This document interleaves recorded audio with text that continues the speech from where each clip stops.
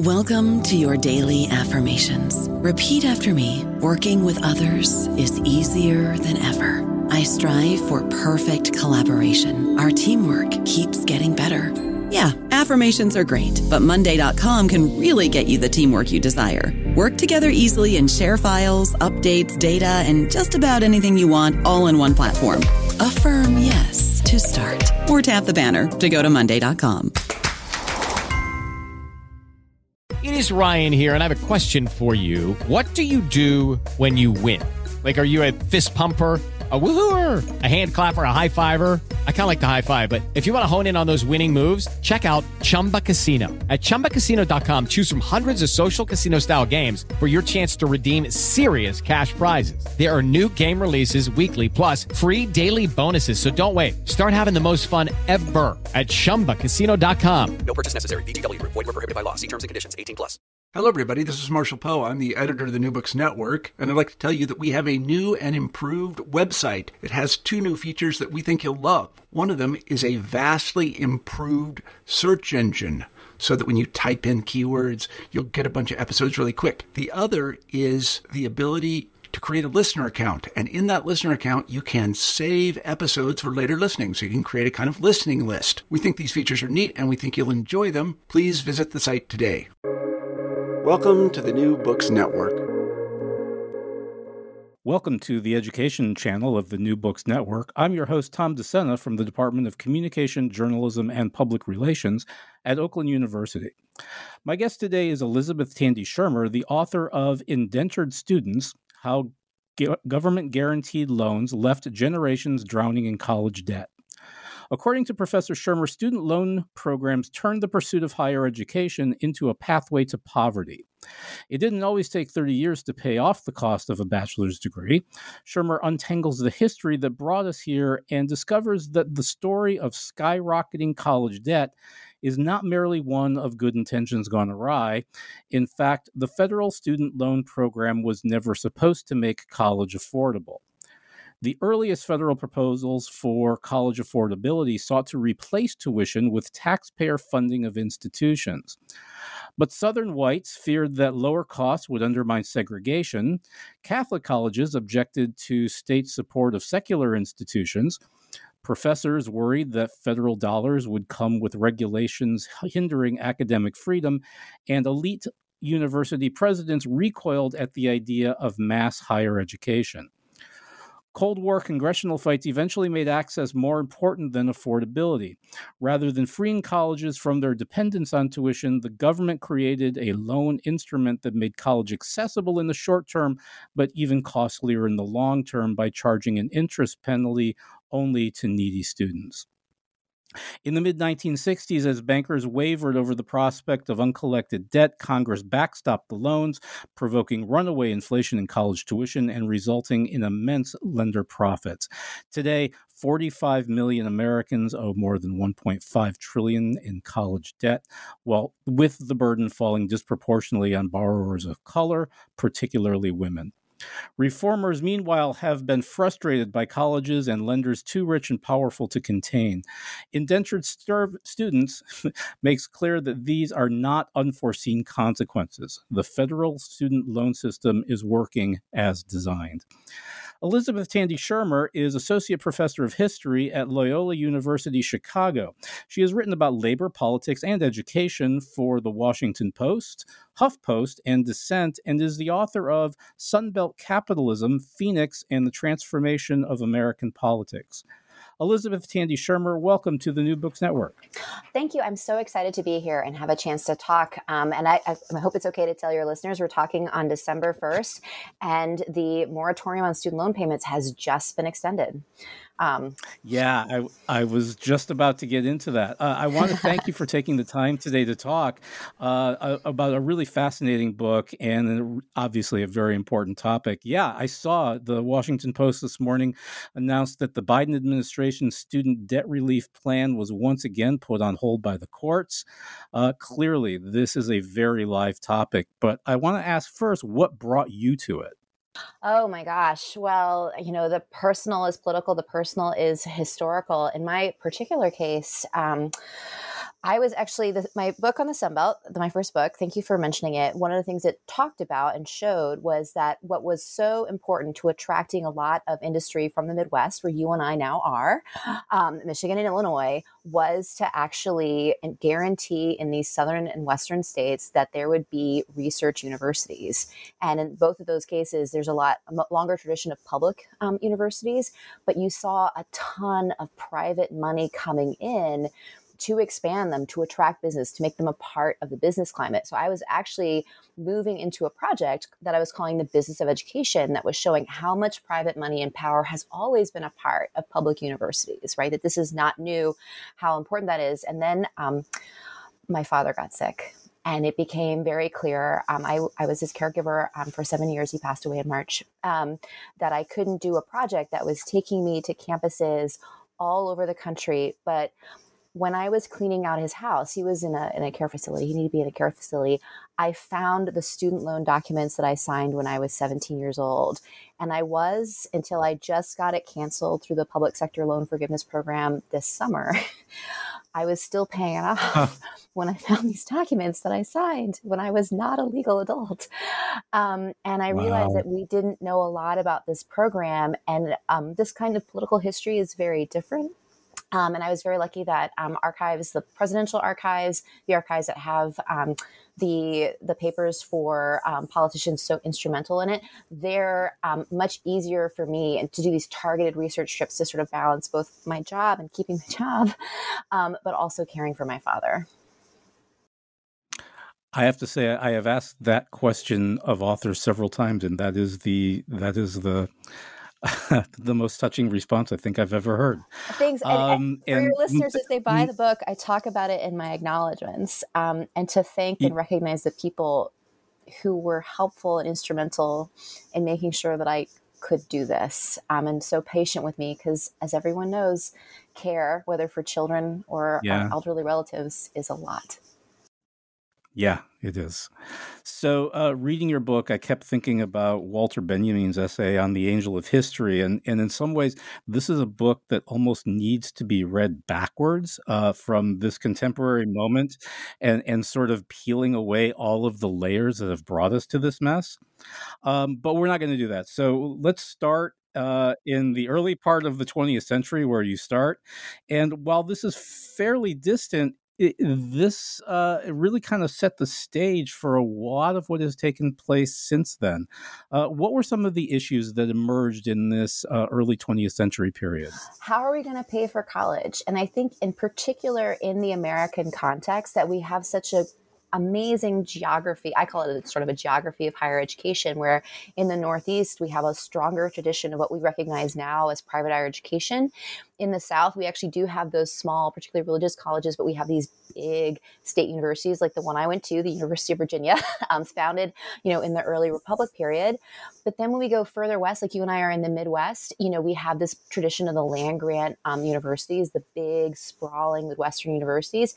And then, when we get out into the West too, it's true, you can find some private colleges there too, like the smaller arts colleges that are dot the Midwest. Get further and further out into the arid West, we have these big universities like Arizona State University, the entire UC system. And that takes place over time, and they have different funding streams, but all fundamentally was this idea that you're going to pay for your education. You're going to pay for that education. And also that not what we would become nonprofit institutions would not charge the full cost of tuition. So that's why there's all this sort of money. But how do you afford that? How do you afford paying for college? I think the question that's hard for us, because it seems so cheap by today's standards, but we have to think about in the early 20th century, it's still the question of sacrificing the time not working to go to college. So it might seem cheap, but then you have to play with, adjusting for inflation and other housing costs. But it was actually out of reach for so many. And especially because, those great land grants are actually kind of remote if you think about them. And would they actually be open to immigrants, people of color, women? How do we actually get there? So it's a really sort of challenging question about like accessibility and affordability that's hard for us to wrap our heads around, I think, in the 21st century. Yeah, it is hard a little bit for us to wrap our heads around. Although, if you said the land grant schools are remote. As a matter of fact, I think, if I'm not mistaken, from its history, the University of Michigan moved away to Ann Arbor. It used to be housed someplace closer to the city of Detroit. Well, that's true, but actually your land grant is actually Michigan State University. Michigan State. Yeah, it's actually Michigan State University. And I am actually going to finish the Business of Education book. I have a draft of it with all the campuses, but one of the campuses I profile is Michigan State University, which does like to identify itself as one of the first land grant colleges. But it's a fascinating one when you think about it, that it is, to our mind, it seems so easy to get to now, but how remote it actually was and actually how small. But you also have to actually build that. And I think my favorite aspect of Michigan State University's history is the legislature thought the land grant was enough. The endowment was enough and the small funds they put into, but that does nothing to sustain the university.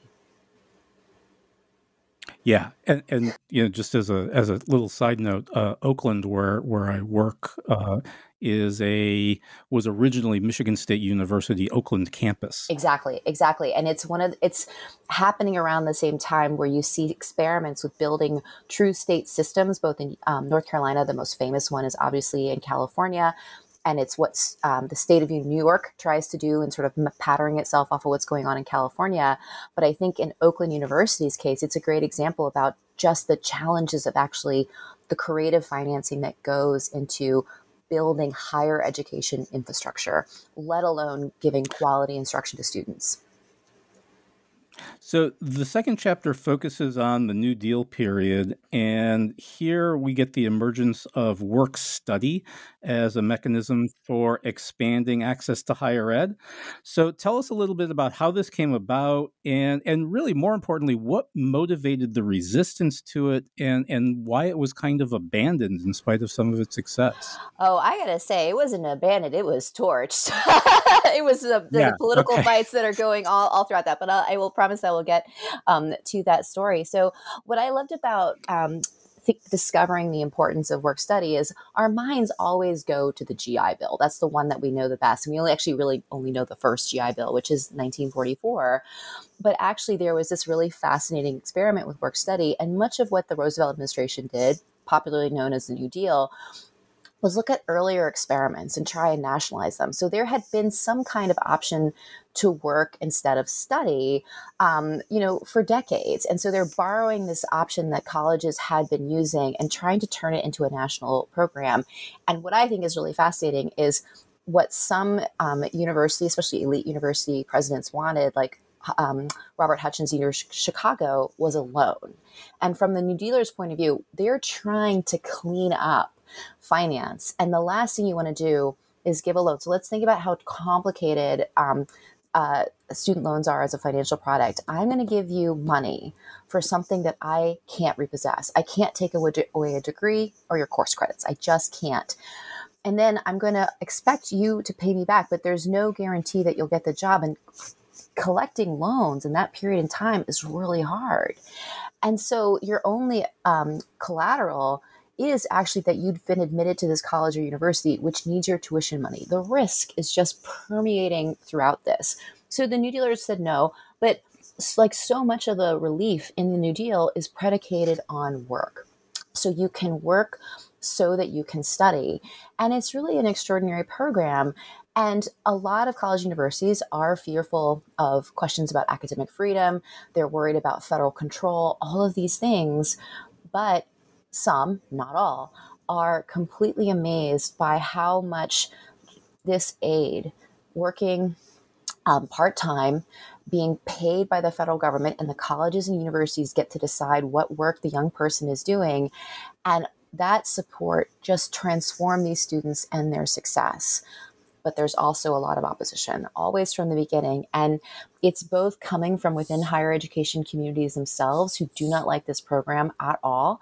And the famous case that really helps bring it down is actually a small college in Arkansas. right? Where they're talking about it as a boondoggle, a waste of money, especially in the context of the early years of World War II.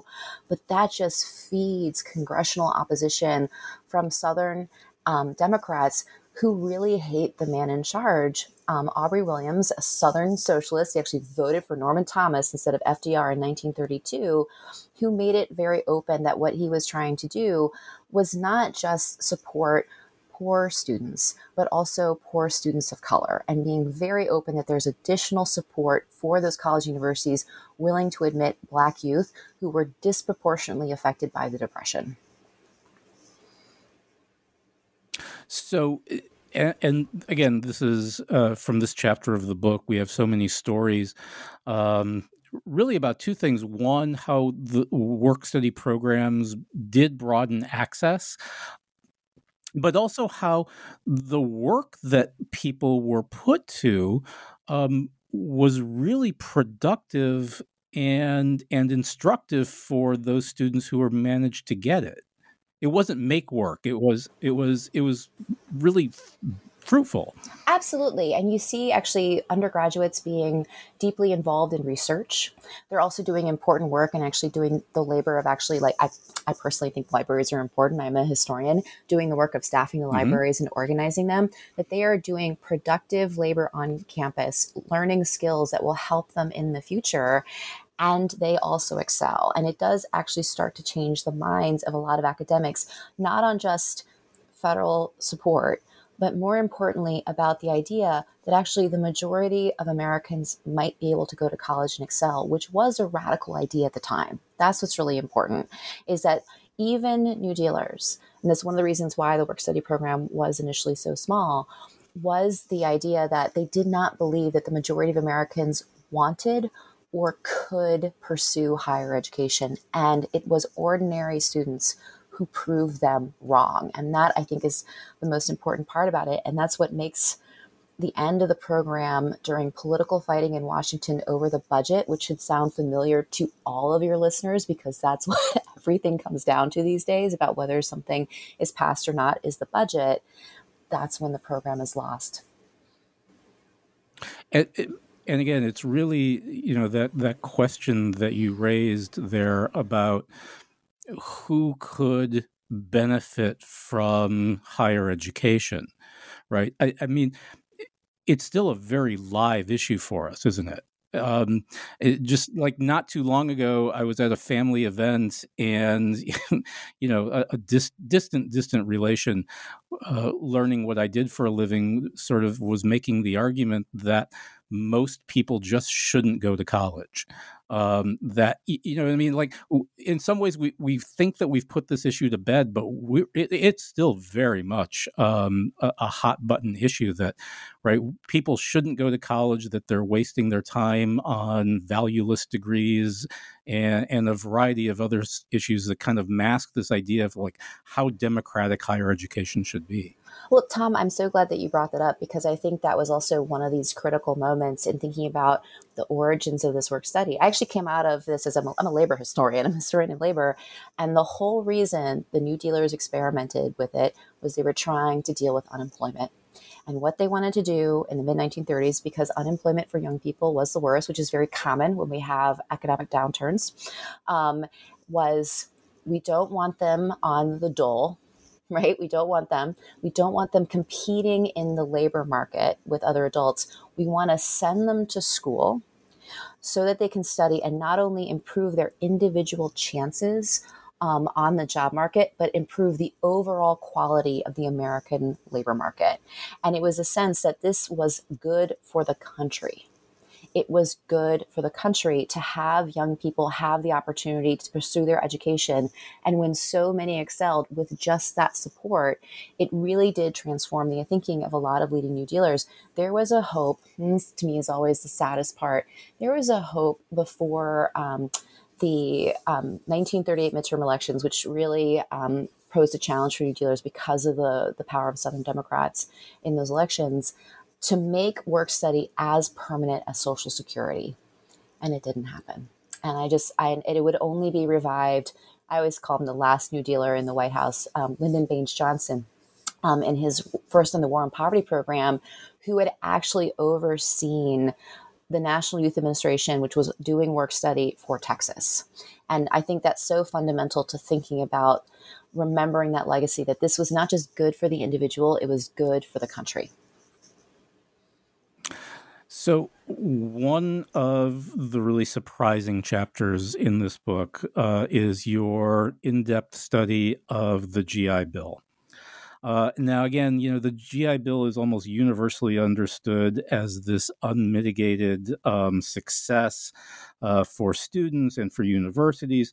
But your chapter really tells a story that this was far more nuanced and uneven than it is typically understood as. Tell us a little bit about this legislation. Why was it resisted? And what its impact has really been on education financing. I got to say right now, my very good colleague of mine who's a historian is like, Ellie, you have torpedoed one of the most beloved pieces of legislation in American history. And I do want to emphasize that I follow the work of other historians, like especially Suzanne Mettler, who's actually a political scientist, and I'm leaning on their important insights into this. Well, the GI Bill, it was a little like reading that Santa Claus doesn't exist. It was tough. You mean so that chapter opens with so many people, practically journalists, enraged about GIs actually not getting a chance to have their right to education that was promised them. And it just sort of starts you off as like, I'm going to tell you a different story about the GI Bill. And I think the key thing to think about the GI Bill is that it's linked to the end of work study. Right. So it's coming out of these big congressional battles about what do we want the federal government to do? What do we want to spend the money on?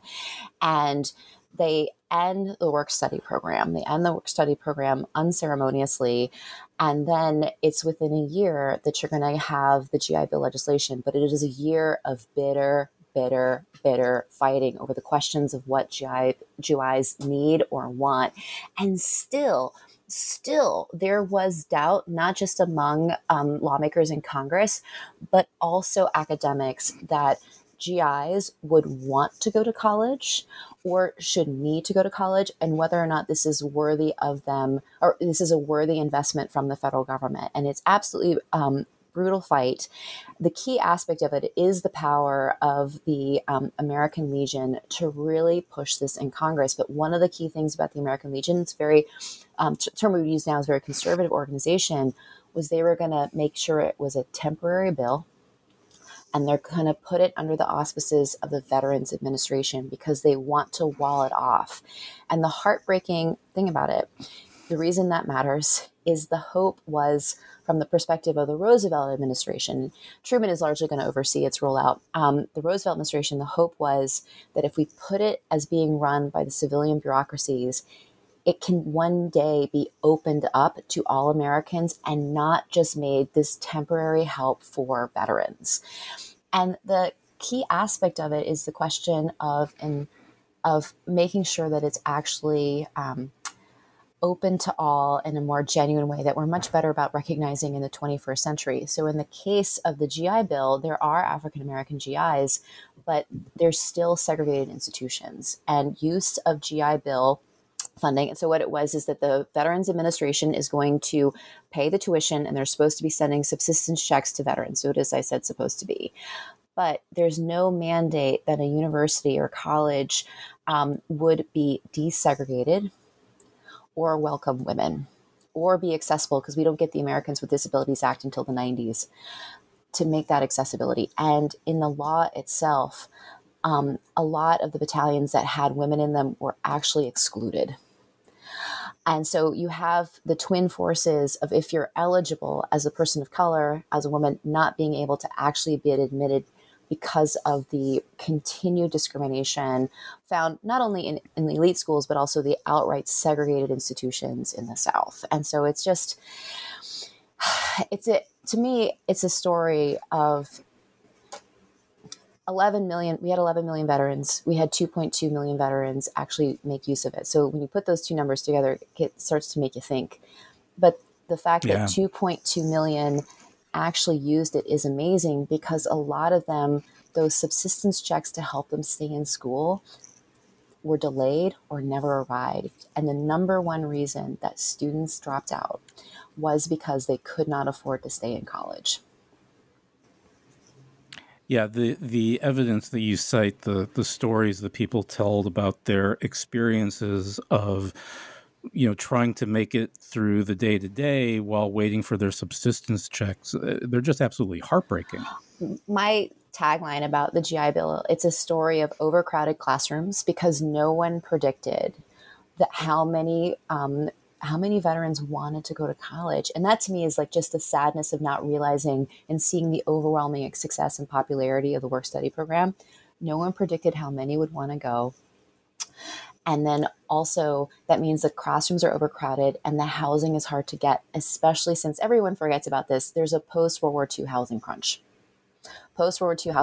And we also have the end of price controls in 46.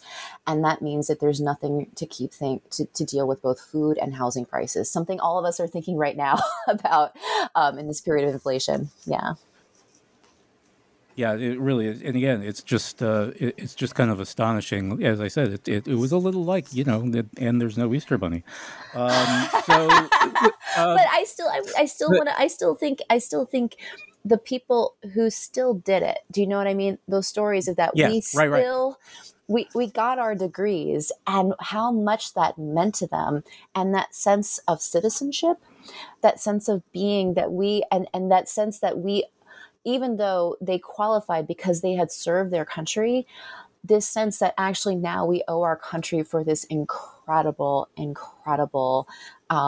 education. And that to me is so important. It's so important in that sense of investment. But although, again, it still comes back to that question, right? About, higher education kind of has this sort of a dual function, right? I mean, at one level, it kind of does this winnowing thing where we separate people and put them into different kinds of institutions or don't admit them to institutions. But at the same time, we want to make it broadly accessible so that people who can benefit from it can actually access it. Totally. And I really admire the work of activists and scholars and experts today showing us what it truly means to be accessible. I think about this a lot in terms of COVID just showed us how inaccessible higher education has been and really forcing us to consider this. In my own case, I had a student who in the middle of the semester had a bad accident. I use online resources so this student could keep up. But then the fundamental question about how he was going to actually be able to get in the building. And we didn't have that sense in the past. And it just shows you how far we've come and also how much further we need to go. Oh, absolutely. I can still remember, having to take a student who was confined to a wheelchair and having to take her in a freight elevator in one particular building because there was no other way for her to get around here. So your story then moves on to the National Defense Education Act, largely a response to the Russian launch of the Sputnik satellite, but really this is a kind of a prime piece of Cold War legislation.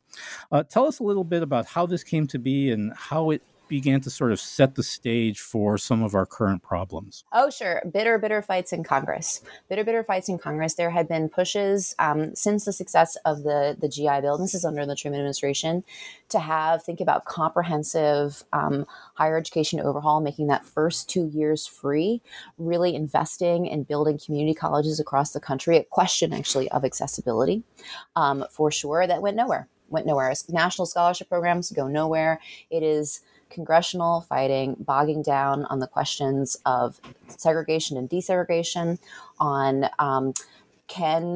would this hurt giving federal money to public institutions? Would this put a lot of private schools, including the ones that are Catholic, out of business?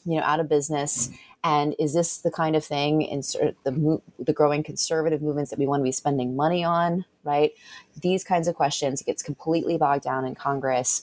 And there's movement, but really Sputnik and the question of national defense, Sputnik being that little small satellite, is what's key. Mm-hmm. But I think the most important thing that I always tell people, it still took Congress almost a year to pass legislation, because those basic fights over the questions of now what we would now call access are still fundamentally out there. And I think the thing that I always say about Sputnik, it's not just that it took a year because of so much fighting and disagreements between and within the parties, but also it's temporary. It's temporary legislation. And it's, in the case of what is given to higher education institutions, it's only for targeted programs, not enough to build out for the growing pressure, the need and demand for more access to higher education, and the first student loan program. Yeah. So how do we get to that? Well, oh my God, it was, sorry, it just makes me That's so okay. sad. Yeah, it just is, because a lot of times, and this can be a little bit challenging with some of my my more senior colleagues, is that they remember having graduate student scholarships that were NDA loans, or excuse me, NDA scholarships. Oh, wow. They remember that. They do remember that, actually. My advisor, as a matter of fact, now retired. But what is interesting is that they're not necessarily remember if they had the undergraduate loan, because you actually paid it back to your campus. And so originally, the original National Defense Education Act bill, the one that was barreling through the committees finally after a year, had an undergraduate scholarship program. Like the graduate student one, it was just $1,000. It was not supposed to be meant. But then at the last minute, Representative Edith Green of Oregon, a Democrat, just can't stomach the idea of a grant, a scholarship, that it should be something to be paid back. And that's how at the last minute it's called a loan. It's actually the first title of the National Defense Education Act. And I thought the thing that was so amazing about that part of the story is there's not a name for it because it's such a last minute change. But what's really interesting, it's an incredibly complex loan program, but there's just such excitement for yet another source of help to pay for tuition, because tuition will go up astronomically over the course of the 1950s, that still it's something. And the excitement and the enthusiasm for it make, as one of the lawmakers said, make it a little red wagon. You just love this program. And so it just keeps getting continued, even though it was only supposed to be temporary. I don't know about you, but I'm very busy and I don't have a lot of time to cook. That's why I subscribe to Factor. Eating better is easy with Factor's delicious, ready-to-eat meals. Every fresh, never frozen meal is chef-crafted, dietitian approved, and ready to go in just 2 minutes. You'll have over 35 different options to choose from every week, including Calorie Smart, Protein Plus, and Keto. These are 2-minute meals. Factor meals are ready to eat and heat, so there's no prepping, cooking, or cleanup needed. They're flexible for your schedule. Get as much or as little as you need by choosing your meals every week. Factor is the perfect solution if you're looking for fast, premium options with no cooking required. Sign up and save. We've done the math, and this is important. Factor is less expensive than takeout, and every meal is dietitian approved to be nutritious and delicious. Head to factormeals.com/NBN50 and use code NBN50 to get 50% off. That's code NBN50 at factormeals.com/NBN50 to get 50% off. So one of you've already mentioned him, but Lyndon Johnson is kind of a recurring character throughout this book. In chapter 5, we kind of get into some of the Great Society legislation. Obviously, there's a lot going on here, but what impact did the Higher Education Act have on financing and student access? The key aspect, I think, of the Higher Education Act, it's one of those things that appears in textbooks that we sort of read as robust federal funding for it. And that's what it looks like in the first 3 titles of that legislation, which is support for universities, college universities. It's support for their libraries, understanding them as the center of the campus and so important. And the third is for these developing institutions, which was code word, racially inflected code word at the time for historically Black colleges and universities. But the fourth one is about tuition assistance. And that is where the real attention was paid, with the assumption that Congress even at the height of the Great Society and all of these different programs, was not going to front the money, to put the money into higher education, to not just eliminate, but it reduced its dependency on tuition. Those financial aid options, which include the revived work study, it includes small grants, including for undergraduates, and then it has this guaranteed student loan program. And I think the most important thing to understand about that is the guarantee was for the bankers. The guarantee was that the bankers were going to be repaid on a very risky financial product. And that's what it comes down to. The guarantee was not that a student would get the tuition assistance to help them. It's not a guarantee that colleges and universities would actually be getting the financial support to give out to students so that they could afford to attend, to keep their enrollment numbers, to keep going. It was the guarantee that the bankers were going to be repaid, which shows you the priority. And the whole idea was this expectation that still, as you asked me about in the beginning of this interview, the legacies of the 19th and 20th century, early 20th century, that this is something that Americans will pay for themselves. And that legacy, by the way, was included in the first work study. You paid students so that they could pay their tuition and their living expenses and their books. And that just continued with... Sorry, go ahead. Yeah, no. So it's interesting, though, that somewhere in this period, one of the initial objections that you mentioned was faculty being concerned about the intrusion of the federal government on questions of academic freedom, and those kinds of concerns seem to be disappearing at this stage. You're absolutely right. And it's a key shift. I think part of it is a generational shift. So I use James Conant, Harvard's James Conant, as a great example of this, because he's actually very concerned about the National Defense Education Act. He's not a big fan of the work study, work study, as well as the GI Bill. But by the 60s, he becomes convinced, actually, that the way that federal assistance has been carried out has not been a threat to academic freedom and institutional autonomy. But by then, he really is. He's at the end of his life. He's no longer the standard bearer for higher education. That's Clark Kerr, the labor economist, as a matter of fact. Right. Labor economist Clark Kerr building the UC system, then the tuition-free UC system. And this new idea that actually this is exactly the kind of support that is needed to make higher education a public good, it was starting to be recognized in the 1930s, a public good, not a private luxury. And that was Kerr's fears about loan programs. Was precisely that the loan program exactly. would keep it as a private luxury. Exactly.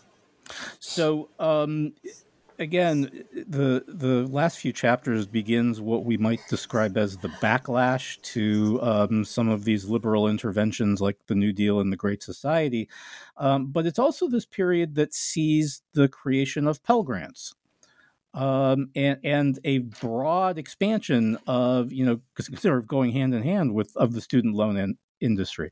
So, but the chapter concludes with, as I guess it has throughout most of this, with the costs going up and debts being even more burdensome.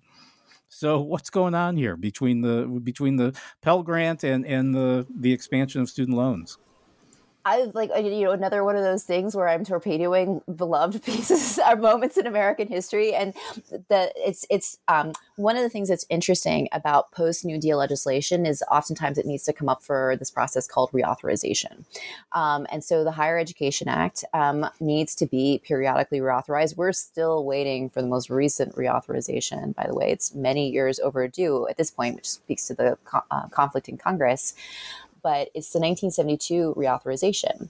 And this is the one, of course, that Nixon, President Richard Nixon signs. Well, okay, the key thing about this, how it's mostly remembered is the introduction of the Pell Grants, named after Senator Claiborne Pell, that money directly from the federal government for low-income students. And again, at the time, racially coded for African-American students. That's who they're trying to target. And the Pell Grants are beloved. It's the new little red wagon, or as apple pie, all the things that Americans love. And then also in 72 is Title IX, which is about women's access, of course, to higher education. Well, but as I say, it's like there's nothing in Title IX that guarantees women's ability to actually afford that education, really. And Pell Grants were always small, and their presumption was that if you qualified for the Pell Grant, which was not enough, even at the beginning, to cover the full cost of tuition, that low-income student will have to borrow. And the key thing to remember about borrowing is you're asking students who cannot afford to pay out of pocket, or families who can't afford to pay out of pocket, to pay more over time for the same degree. But 72, for me, is the great example of that reauthorization of prioritizing the loan industry, because what is created is Sallie Mae, the Student Loan Marketing Association. And that really highlights just how much the emphasis was on creating an industry. The whole idea for making the guaranteed student loan program, the guarantee for bankers, was to create an industry for student loans when there was not one. And it was laggard, because what it lacked and what was created was the Sallie Mae, which is modeled off of Fannie Mae, which is used for mortgages. And just like Fannie Mae was created during the 1930s to create a mortgage industry when there really wasn't a robust one, that's exactly what they're doing with Sallie Mae. And to me, it's symptomatic of we're just going to make sure that we protect this student loan industry. That's what we're going to do, as opposed to asking the real questions about access and quality of education. Yeah, this is the third podcast that I've done on the question of financing, and one of them was a sociologist out of University of California, and an economist talking about some of these same issues, more contemporary, and they all come back. They all concluded in the same place, which is the Pell Grant needs to be expanded. Totally. Absolutely. And I think it's a question, what I thought what's so important about the Pell Grant, the reason it was supposed to be coming from the federal government was to cut out the financial aid officers who would continue to do the kind of discriminatory practices, even with the 1964 Civil Rights Act. And the whole idea is that this is the idea that the federal government, will make sure you can't quite deal with the question of admission, where we still have these sort of challenges, but we will make sure that there will be this guarantee for the support that you need. And I'm guessing that's Charlie Eaton, by the way, who you talked to. Yeah, Charlie Eaton is wonderful. Yeah. He's wonderful. Yeah, he's a good guy. So the last full chapter kind of brings us up to our present moment, and I'd like you to read, if you would, on page 243, the first full paragraph, I think, sums up so much of what we see happening today. Parents and students, and actually it says those, parents and students surveyed knew even less about tuition assistance. Many thought businesses, corporations, and universities provided help. Others resented not knowing the answers. As Eikenberry and Hartle, and these are the two people doing the survey, put it, quote, some, especially low-income and minority parents, believe that high prices and the seeming absence of information about student aid are a part of a deliberate effort to prevent their children from going to college, end quote. When participants were aware that the government did, in fact, provide help, they usually responded that both state and federal authorities offered such assistance. The majority also thought that the total aid available yearly amounted to just a few $billion. Most doubted researchers, informing them that $50 billion could be tapped annually. One jokingly, quote, asked where she could get in line. More than a third did not see loans as a, quote, form of financial aid, end quote, despite the cost savings from the interest subsidy on many federal offerings, quote, because it comes with a string attached that has to be repaid, end quote. The authors interpreted these findings with dismay, quote, the public's lack of understanding can only be viewed as a failure by those of us who pride ourselves as teachers and educators, end quote. And the one thing I'll say, I'm going to read the lead from the next one. Yeah. Respondents had a better understanding of the status quo than the researchers realized. Yeah, I think that's true. Sorry. And it's interesting because the other interview I conducted was with Philip Levine and he was talking about, he wrote a book on student loans. And it wasn't about student loans; it was about financing more broadly. But that he's an economist, right? And he sat down with his federal financial aid form for his kids and couldn't make heads or tails out of it.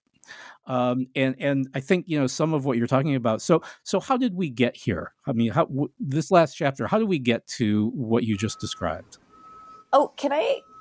Oh, yeah. Sorry.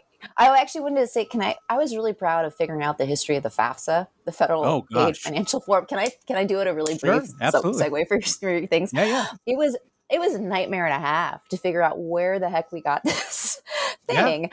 Yeah. And it was a part of the 1992 reauthorization. And the key, what I discovered where it came out of is while Congress was not doing anything to deal with the question of how do we make higher education more affordable during the early Cold War, so pre-Sputnik, you have a lot of college universities who are offering some different versions of tuition assistance. And they're coming to this discovery that they're competing for brains and athletes. And they're tired of it. And they're frustrated that some of these students are ending up with free rides and they're all in competition for the best students. So they go to the College Examination Board and ask them to come up with a financial aid form, the FAF. That should start to sound familiar. And so that they can actually have a way of determining this. And it's a way to stop each other from competing to give good support for students. And then I didn't go into detail with the rollout for the National Defense Education Act loans, but this is such a last minute change. And the tiny Office of Education, it's not a department until 1980, has no idea how to do this, how to basically become a bank. And so they use the FAF, which was used by elite institutions to actually limit aid. And it just becomes more and more complicated. And when you look at this thing and you realize that when it becomes a part of the federal program, it's just so unintelligible. And it all came from an effort to actually stop giving students a lot of aid so they can actually help. So colleges would stop, quote, competing and using so much aid for these students. And it's so frustrating. And for me, I was watching to see when the form was going to come out in terms of actually applying for cancellation, the $10,000 or the $20,000. I was amazed. I had already finished my PSLF. We can talk a whole different thing about how complex that documentation is, but it was so simple and easy. And to me, it meant a lot, to see that. And I should say I was very honored that folks in the Department of Education have actually read my book and they called to talk to me about it. And I have no idea if I had any influence on that at all, but I was very proud after doing it and publishing some separate things about the complex history of the FAFSA to see something so simple and easy to use finally for financial aid. Yeah, and again, it's interesting because I was even talking to some parents last night at a Boy Scout meeting about having to fill out the FAFSA for their college age kids, and it is just universally reviled. If my friend who's an accountant has a hard time filling it out, then we need to have a serious conversation about this. No, Professor Levine he said it's a PhD in economics, and he just could not make. He just said if he's having trouble, and imagine what poor PhD in communication must have to grapple with. So to get back to how did we get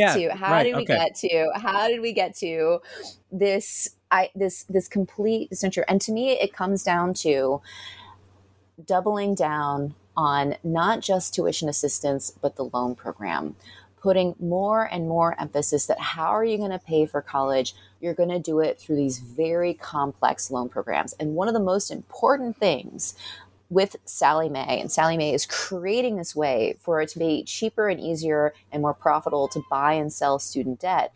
That all of a sudden, what it does for lenders who have a guarantee, they can start experimenting. They can start experimenting with private, risky student loans, which are needed because the 70s were another period of inflation when more and more people needed to borrow. And so but there's a cap on how much you can borrow in the federal system for students. We don't actually get the PLUS loans, the parental loans, until later. And so all of a sudden you have these new financial instruments, but it just is this idea that the expectation is no, you will need to borrow. And these are such complex financial products, and the ways that you apply for them, and especially that a lot of it, with the exception of the Pell Grants, is handed at the campus level, it's very murky, it's unclear. And of course, there is this big disjuncture. And I think it really comes to me, this question is that we have not paid attention to the fact that higher education has not actually ever been affordable for the majority of people.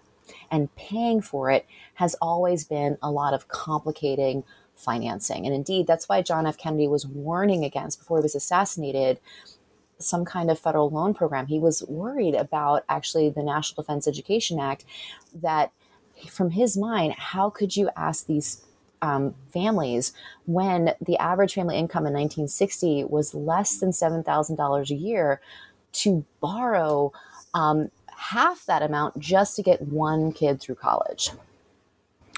So there's a question that I want to ask before we come to the epilogue, and it's something that, again, there's so many really eye-opening things in your book, but there's this one theme that kind of weaves itself around in the background, and it's interesting, and I think this is probably the right place to talk about it, having to do with for-profit schools or proprietary schools, like. Today, and I think Charlie Eaton's work is really excellent on this, and he talks specifically about some of these institutions.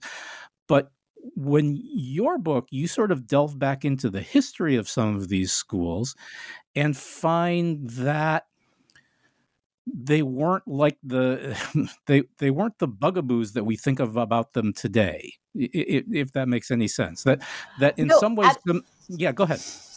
No, absolutely. And I want to flag here the wonderful work by Christina Groger, her work on the origins of for-profits, which is very, very important. And I used a lot of her to understand the early origins of these for-profits. And the point of these for-profits, which were showing up in urban areas, they were actually open to immigrants. They were open to women. They were open to people of color. They were opening their doors when elite institutions were not. That's what it comes down to. And that actually is also echoed. For-profits were not eligible for the work-study program because Tina does this amazing work to show the elite war on these for-profits, right? That happens in the progressive era. And so she ends by the 1930s. For-profits were not eligible for the work-study program. They are eligible for the GI Bill because a lot of these are trade schools. And this is the question about how do we actually make sure that there's such demand that these GIs can do it. It's also an assumption that a lot of these GIs, as Robert Hutchins from the University of Chicago famously said, he didn't want the GI Bill because it was going to turn America's college and universities into hobo jungles, meaning he didn't want working people at his institution. That this idea was that this is what the veterans would want. Again, not actually learning from the work study about the eagerness to study, for example, the liberal arts. And for-profits remain eligible for subsequent GI Bills. There's actually multiple GI Bills. And that's another critical part in that 1972 is opening for-profits with important restrictions to be eligible for civilian tuition assistance programs. And it is this moment of recognition that the economy is changing, the labor market is changing, and we need to have this opportunity for people to retrain. And it's really critical, especially since for-profits were really the first to embrace online learning in the 1990s. Yeah, and again, what the for-profits sort of became is sort of different from where they started. Absolutely. And I will say that I think one of the most important things to keep in mind is the reason they were able to do that is a slowness on the part of nonprofit colleges and universities to meet the needs of working people. And I say that as someone who proudly teaches at night. Yes, right. No, yeah, exactly. Yeah. And I mean, right. So the epilogue kind of brings us back to where we started this morning with today's news. So is there anything in your research that tells us about the way that our current plans to alleviate, and again, certainly debt forgiveness is absolutely the wrong term here, but alleviate some student debt issues are likely to play out? So I will say, when I did talk to the Biden administration officials, it was within a month of my book coming out in 2021. They told me on no uncertain terms that there was going to be cancellation. And I think it's a testimony, because the epilogue, I'm very proud of it, really highlights the energy and the activism of ordinary people trying to highlight and just be brave enough to share this pain of debt that they were blaming themselves for when it was something that was happening elsewhere. And it is a testimony to those organizers, to those activists, to those borrowers who have been speaking out about it, that within a year, I'd actually had to double check the dates, but within a year, you have that incredible press conference with the Biden administration where he's talking very explicitly about the burden that this has had on students of color. That's a huge shift from a year before his first town hall, when he said something about, well, it depends on if you went to Harvard or Yale or something, which are two schools that don't actually have no loan policies for students. That's amazing. So watch this space. My number one concern has always been that if there is cancellation, and I prefer cancellation because no one needs to seek forgiveness for going to college. As the New Dealers figured out, we actually need people to go and get more education. We need that next generation of teachers, lawyers, doctors, welders. You have to borrow oftentimes for trade schools as well. Oh, absolutely. But I think what's interesting is the experiments at the state level to deal with this. So we have over 20 states with some version of free community college. It all differs in the details. We currently have two states which are experimenting with tuition-free 4-year. In the state of New York, if your family makes less than $140,000 a year, it is tuition-free at the state institutions. And then there's New Mexico. We're all watching what's going on in New Mexico. The challenge is those two programs were rolled out right before COVID, which has scrambled everything. And so I think for me, the long term with the cancellation, and so much burden and so much struggle. There's some in the student loan communities who are really just pushing for that you're able to discharge this debt in bankruptcy. Maybe, which would be, but go ahead. Which would be a help. I mean, which would be a help. It's a horrible process. I don't recommend anyone have to go through bankruptcy, but that could be a help. That's a big step forward. But it's the question for me is, how do we help those next generations of Americans wanting to go to college, regardless of their age? And I think for me, that's one of the things that's really challenging is the expense of American higher education really has kind of cleaved it to this moment in time in your life when we now have people who are living well into their 80s.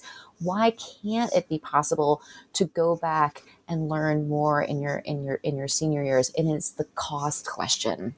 And we need to reframe this as something that's good. This is a public good for you at different times. And that also does mean that our college and universities need to be much more cognizant of what it truly means to be accessible. Yeah, that's a really interesting point about making college accessible across the lifespan. I have taught at community colleges, and one of my experiences, it was just fascinating. I taught a public speaking course, and in this course, it was a summertime thing. I had a young woman who was there as sort of an early enrollee from high school. So I think she was just a junior going into her senior year of high school, and an 80-year-old woman who had it in her head that she was going to get a college degree. It was on her bucket list, right? I'm going to call myself a college graduate. And you have the kind of learning that can take place when you put those generations into the same space it's invaluable. I mean, you almost can't put a price on something like that. It's just and as sort of someone trying to facilitate it, it was just exciting. Yes, and I think too that this is where we're having lots of conversations in the humanities. We should be having more about the recognition about we need many career paths, right, with a PhD. But I think fundamentally one of the things that, because there will continue to be a need, whether they're tenure track or not, for instructors, is what also means that we need to really have a much more serious conversation about what it means to be a good teacher. So in my case, I've just taken additional classes on the questions of accessibility and actually how to use online tools to make in-person learning more flexible when something happens. In the case, we do have students at Loyola now who have children. How do we make sure that we can be flexible and accessible in that? And there's a lot to do. But I think what's hard right now is that it's on the assumption that you as the instructor do it, as opposed to having a broader conversation that this is the kind of thing that needs to be both in our training, but also into our actual continued learning about how to be good instructors, good teachers. And that there's infrastructure for it, that there's, heck yes, heck yes. Like, an entire system that's put in place. Like, I can't tell you how many times I've, walked back from my office after a night class and found doors locked because for some reason people assume that, everybody had already gone home. And it's like, I think this is where when I talk about COVID-19 just exposed problems that we had been ignoring, or many people, not all of them, had been ignoring. And I think when all of a sudden we had to deal with the reality that a lot of students, unless they were actually on campus, did not have access to the computers, right? Did not have access to the Wi-Fi. All of a sudden, it forces you to see. And I actually think this is the important work of the Hope Center about already showing us pre-pandemic the problems that we had with food and housing insecurity in college populations. Yeah. So I think you've already mentioned this, but before we wrap up today, let me ask what we might expect from you next. What are you working on? I'm going to finish the Business of Education book. That's what I'm going to do. I'm going to do it. And actually, the challenge, for me was I'm gonna do it. It means something. I talk about these books as twins. One is about the policies, and that's the student loan book, and the other one is about that sort of education infrastructure. Like, I'm gonna do this.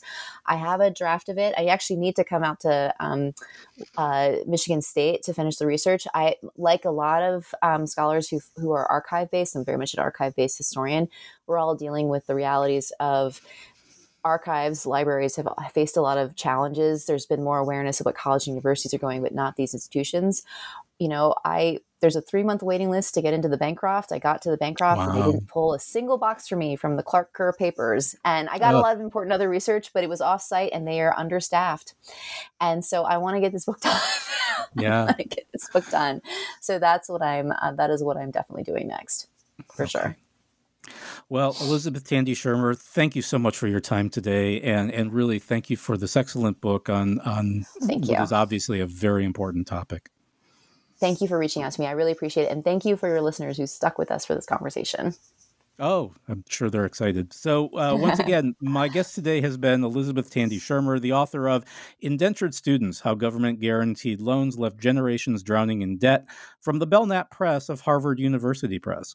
My name is Tom DeSena, and you're listening to the New Books Network.